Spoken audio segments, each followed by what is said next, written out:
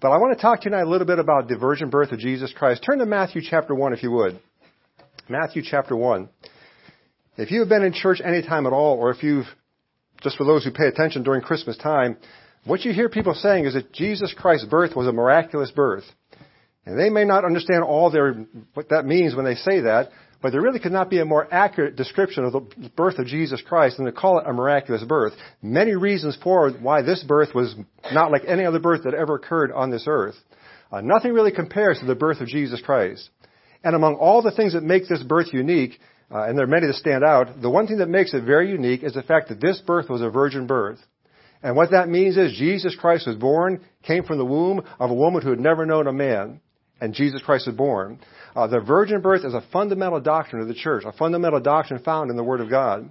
And we're going to lay the foundation for that tonight, hopefully, and let you see that every other doctrine in Scripture is based in the virgin birth. If the virgin birth is not true, everything else we believe falls apart. We'll talk more about that as we go. Now, there are two places in Scripture, two accounts in Scripture that give us specific information and foundation for the virgin birth. Luke's account in his Gospel and also Matthew in his Gospel. And they both go into great detail to let us know that this birth was not an ordinary birth. Rather, it was a birth that was supernatural. So what I want to do in this brief Bible study time this evening is look at the virgin birth as accounted by the Gospel writer, Matthew. I'd like for us to briefly study the evidence he gives us regarding the claim that Jesus Christ was born of a virgin. And this may be repetitious for some of you tonight, but I really believe with all the attacks that have been waged over the years toward this doctrine, it's good for us to kind of reinforce it in our minds again. Because you see, folks, everything we believe about Jesus Christ, everything we believe about our salvation, hinges on the virgin birth, hinges on this doctrine. And so we need to have it clear in our minds, the indisputable proof God gives us in the Scripture that Jesus Christ was born with no human male involved. So I'd like you to look first of all at the book of Matthew. I'd like you to consider the writer, Matthew himself. Before Matthew was a disciple, you are aware he was a tax collector, a publican. It was his job to collect money from the people that they owed to the government. Now, typically, a tax collector also employs a group of subordinates that help him get the money from the people.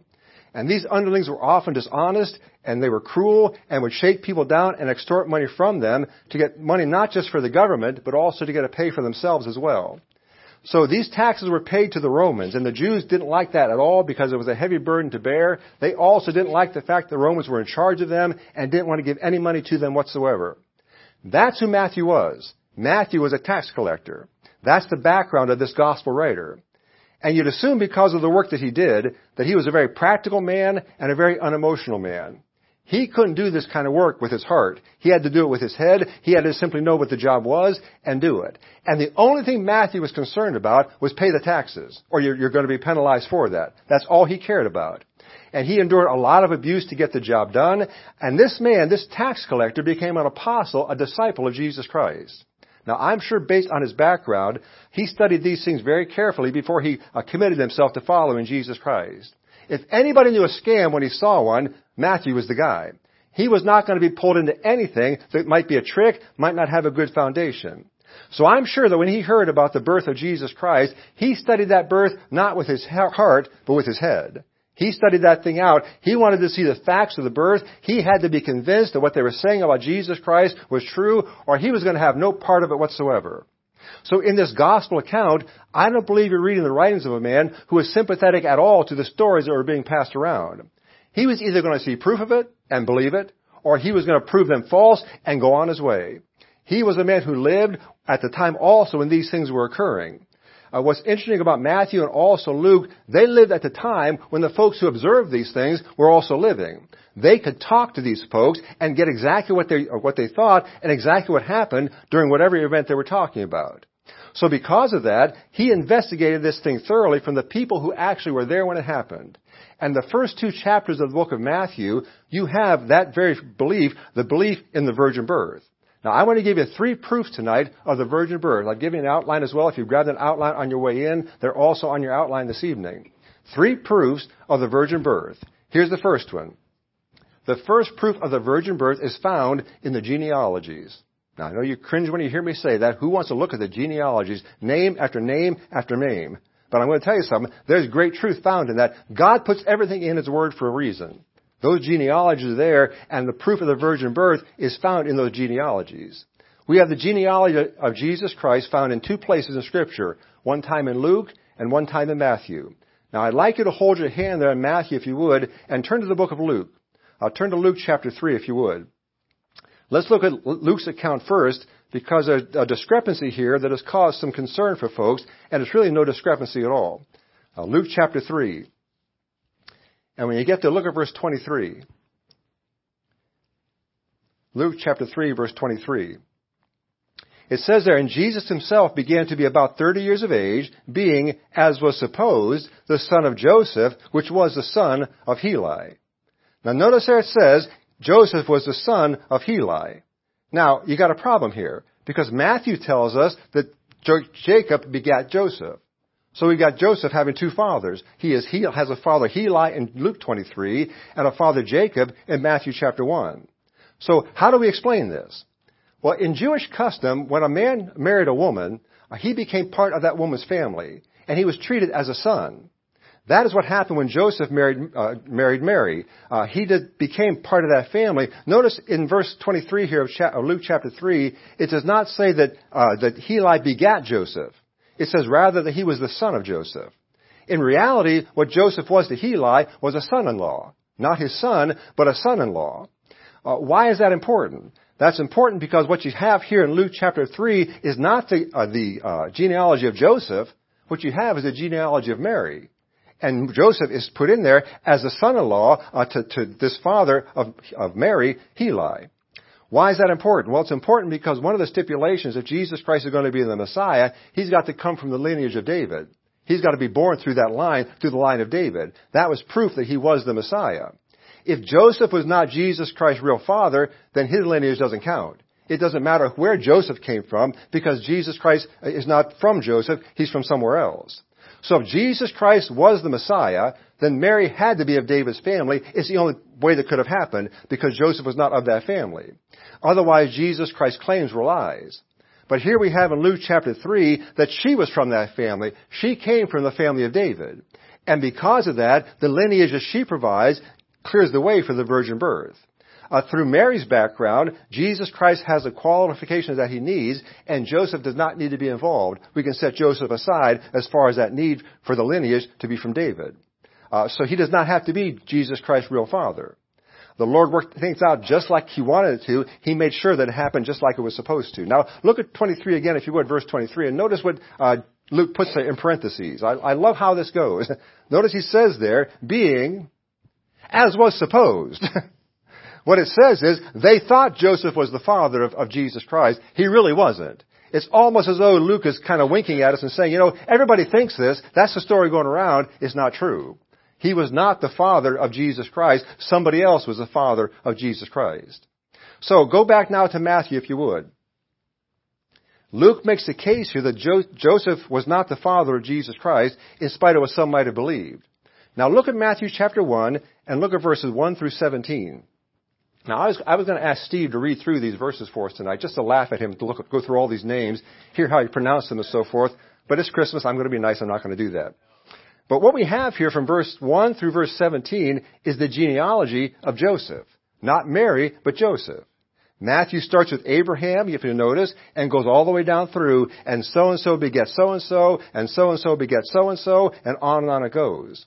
And there's a pattern here. One person begets somebody else, who begets somebody else, who begets somebody else. That thing goes on until you hit verse 16.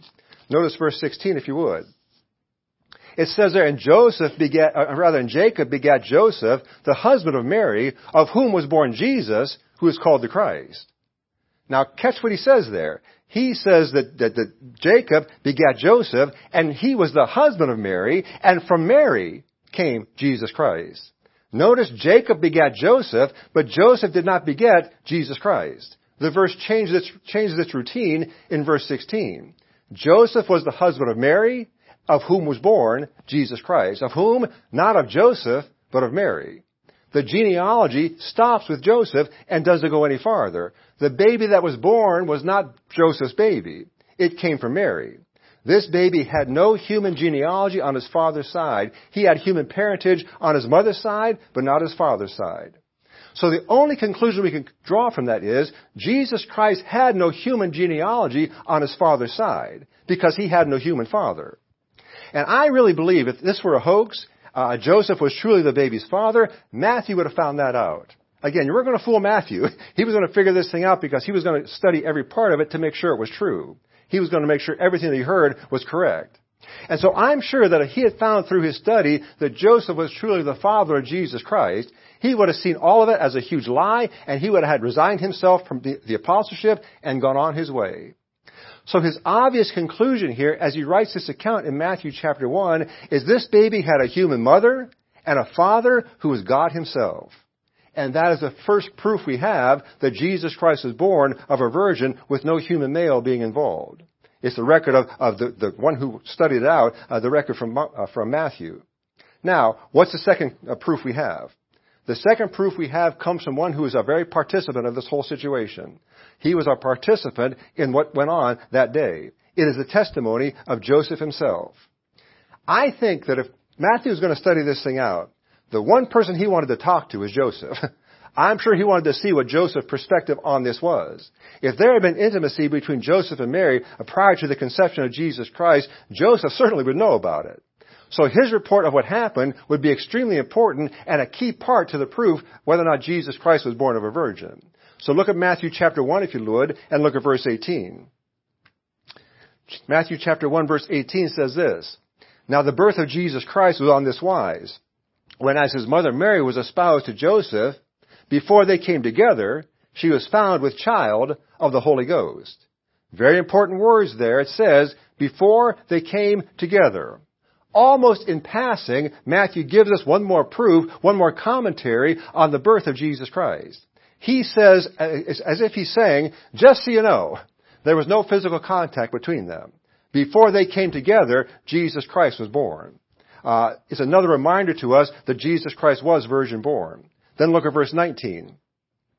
It says, "Then Joseph, her husband, being a just man, and not willing to make her a public example, was minded to put her away privily." Every Christmas you hear stories about the Christmas stories. You hear sermons about the Christmas story. You hear sermons about Mary. You hear sermons about the baby. You hear sermons about the shepherds. You even hear sermons about the star. You hear very few sermons about Joseph. Very few sermons about this one who is a participant in this. He played a key role in this thing, and his role in this thing is really quite remarkable. Just put yourself in his place for a minute.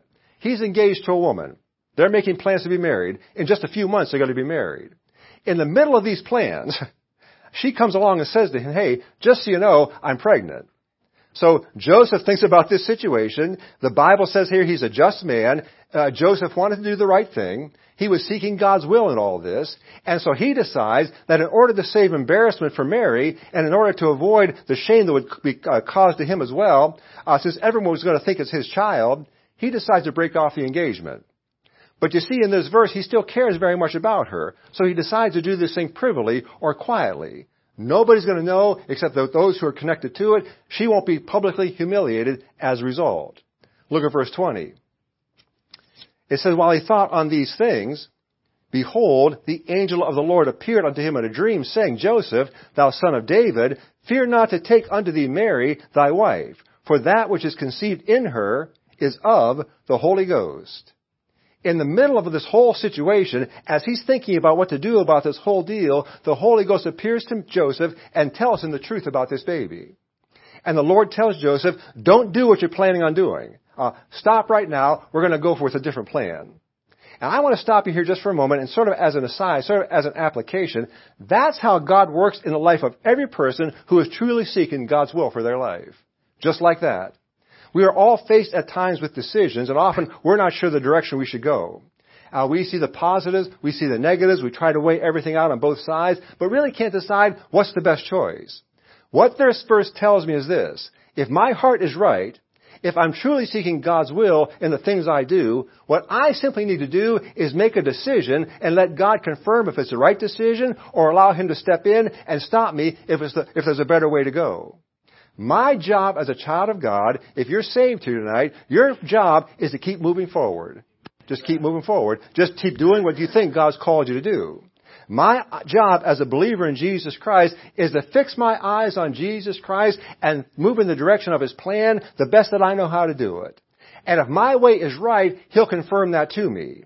And if my way is wrong, He's responsible and He will step in and show me the way that is the better way that He wants me to go. And my only requirement in all of this is to keep my heart pure and keep my motives right and keep moving forward for the cause of Christ. So many believers get stuck. They're not sure which decision to make, so they make no decision. And while they sit making no decision, time goes by, opportunities are missed, and the work of the Lord stops. We must never get so fixed on making a decision that I don't hear what the Lord is saying to me when He wants me to move in a particular direction. Every believer has to be so open to what God wants them to do and open to Jesus Christ changing their plans that if that's what He chooses to do, we allow Him to do that. And when God wants to change your plans, here's your response. Yes, sir. I'll do whatever you call me to. That's the response of an obedient believer, and just go the way He's called you to go. That's what Joseph did here. He had a plan. He felt like it was the right plan. He was a just man trying to do the right thing. He made a decision, but in the middle of that thing, the Holy Ghost stops him and says, Joseph, I've got a better idea for you. And Joseph followed that plan instead. And here's the reason, the reason is revealed to Joseph why it's going on. The baby that is born of Mary is, rather I should say, Mary is carrying God's baby. I can't conceive of that. That's what happened, according to the account here. Mary was carrying God's baby. So here you have the Holy Ghost confirming to Joseph what He already revealed to Mary. Now get the picture here. Mary's over here. Joseph's over here. They're not communicating about this thing, and God reveals to both of them the exact same thing. The baby that's inside Mary is not anybody else's baby, but God's baby. By the mouth of 2 or 3 witnesses shall a thing be established. The independent testimony of 2 different people most closely involved in the situation. Both of them received the same information. Both of them received that information in 2 different places without any discussion going on between them. And what they hear on both sides is, this baby has come with no man involved. This baby will be born of a virgin. And I can almost picture Matthew giving Joseph the 3rd degree. My guess is he had Joseph sitting somewhere, the hot light on him, grilling him as best he could to get the facts out of him to see what really went on. He wanted to make sure there were no loopholes in this story whatsoever, and so he takes every fact presented and every statement and examines them thoroughly to make sure they all make sense. And the end result is exactly what Matthew wrote here. What he wrote here is, there is no doubt, there is no skepticism. What he has written here in regard to Joseph's testimony, what you see, he came to the conclusion that this baby was truly born of the Virgin Mary. He came from a virgin. So in this record we have the testimony of the genealogies. We also have the testimony of one of the main participants, Joseph himself. One more proof tonight I want to give you, found in verse 22. Matthew chapter 1 verse 22. It says there, now all this was done that it might be fulfilled which was spoken of the Lord by the prophet saying, behold, a virgin shall be with child, and shall bring forth a son, and they shall call his name Emmanuel, which being interpreted is God with us. These verses say that all this was done to accomplish one specific end. What was it? That the Scripture might be fulfilled. That the prophecies of the Old Testament might be fulfilled. That the prophets who spoke thousands of years ago, that what they said might be fulfilled in this event. If you're a student of the Bible, you know the Old Testament is full of prophecies about Jesus Christ. All through that Old Testament, you'll find Jesus Christ almost on every page of that Old Testament. And in those testimonies, in those things that you see there, you'll find evidence of the virgin birth of Jesus Christ, the birth being foretold. I'm going to have you to turn to 2 of them tonight, if you would. So take your Bible and go back to the book of Isaiah. Go to Isaiah chapter 7, if you would. Isaiah chapter 7. I'm just going to give you 2 tonight, and we're going to wrap it up, but I want to give you 2 prophecies from the Old Testament that point to this fact that Jesus Christ was born of a virgin. Isaiah chapter 7, verse 14. Therefore the Lord himself shall give you a sign. Behold, a virgin shall conceive, and bear a son, and shall call his name Emmanuel. It could not be any clearer. That verse specifically says that when the Messiah is born, he's going to be born of a virgin. Now all the Pharisees and all the unbelievers at the time of the Gospels missed this prophecy. And by the way, they're still missing it today. This verse is so clear and so conclusive, the only way to get around that, only way some folks have chosen to get around that, is just to change the verse altogether. Isaiah chapter 7 verse 14, in some translations of the Bible, doesn't say virgin. It says young woman. And so the verse says, behold, a young woman shall conceive and bear a son. Well, folks, there's nothing spectacular about that. Young women have babies all the time. There's no kind of prophecy or no kind of prediction there whatsoever. If it was a young woman, there's no sense of even making the comment. Nothing special. What made the birth of Jesus Christ so special, what makes this prophecy so special, is because the Bible says this Messiah is going to be born having never known a man. The woman who bears him will have never known a man. And by the way, that prediction in Isaiah came 700 years before it happened. 700 years before Jesus Christ was born, the Bible says when that baby comes, it's going to be born of a virgin. 700 years prior. Okay, go back a little farther now, if you would. Go back to the book of Genesis. Go back to the book of Genesis, Genesis chapter 3. Now we're looking at almost 2,000 years before, almost 4,000 years before Jesus Christ was born. Here's another prophecy we're going to find. Genesis chapter 3 and verse 15. In this verse, God is laying out the penalty to Adam and Eve because they sinned in taking the fruit, and He's also laying out the penalty to the serpent that tempted them to sin. Notice verse 15. Speaking to the serpent now, and I will put enmity between thee and the woman, and between thy seed, look at it, and her seed. It shall bruise thy head, and thou shalt bruise his heel. What God says there is someday there's going to be a battle, and the devil is ultimately going to be defeated. And the one who's going to defeat him is going to be from the seed of a woman, her seed. And there you have in the Bible, the very first book of the Bible, the prediction of the virgin birth of Jesus Christ. Because that verse says the devil is going to be defeated by the seed of a woman, a reference to Jesus Christ. I'm going to take you back a long way for some of you. I'm going to take you back to 8th grade health class. 8th grade health class, you'll remember that in those reproductive discussions they had with you, they told you the woman does not have the seed. The man has the seed. But it says here in Genesis chapter 3 and verse 15, the woman's going to have the seed. Why does God say that? God says that because God planted that seed in the woman by the Holy Ghost. That seed came from the Spirit of God. No man passed that seed to her. That baby was born from her seed, and that seed was given to her by God. By the way, that's why the liberals do everything they possibly can to destroy the book of Genesis. That book describes mankind's problem. It describes God's solution to mankind's problem and shows how the solution is going to get here through the seed of a woman. And the solution for mankind's problem comes through no human effort whatsoever. Every problem you see in the world is not going to be solved by mankind. It's going to be solved by the seed of a woman. It's going to be solved by that one who is born of a virgin. That's the solution to every problem we have in life. The solution is Jesus Christ. So in the Isaiah chapter 7 verse 14, Genesis chapter 3 and verse 15, you have two proofs from Scripture that Jesus Christ was born of a virgin. Jesus Christ was born of a virgin because Scripture said He would be. And that's the only real proof we need. Because you see, folks, here's the bottom line to all this. That book you have in your lap tonight is either God's Word or it's not.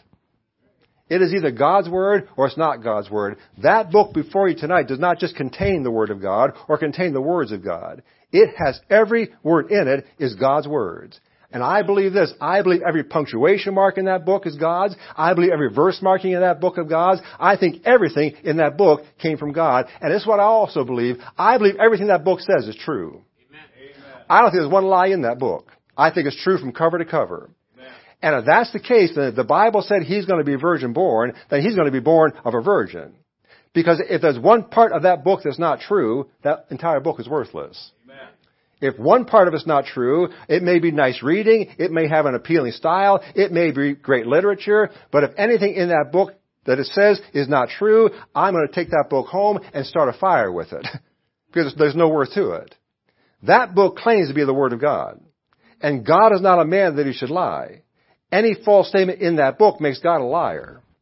If you find one thing in that book that's not true, God lied to you. God lied to you. And I want no part of a book from a God who makes promises to me that He can't fulfill. If the virgin birth, please hear me tonight, if the virgin birth is false, then the plan of salvation might also be false. If the virgin birth is false, then maybe the promise of heaven is also false. If the virgin birth is false, maybe the cross and the resurrection are also false. If that book is unreliable in one place, it casts doubt over the whole thing, and it's worthless. However, Jesus Christ was born of a virgin, just like the book said. And the virgin birth of Jesus Christ gives credibility to the entire Word of God. That book said it would happen the way it would happen, and it happened just like the book said it would. I believe the promise of the virgin birth. I believe the doctrine of the virgin birth because the promise of that thing came from a supernatural book, a book with God's fingerprints all over it. Amen. A book written by the Holy Ghost himself. And therefore it is true because the God who presented it to us is true. So there's Matthew's record tonight. There is a testimony of somebody who investigated the facts of the birth and discovered the same thing that Luke the physician also discovered, that the birth of Jesus Christ was a supernatural birth orchestrated by the God of heaven.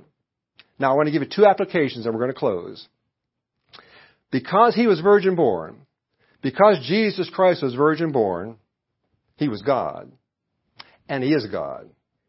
Because he's virgin born, he was born of God, he's God. And that means he's sinless.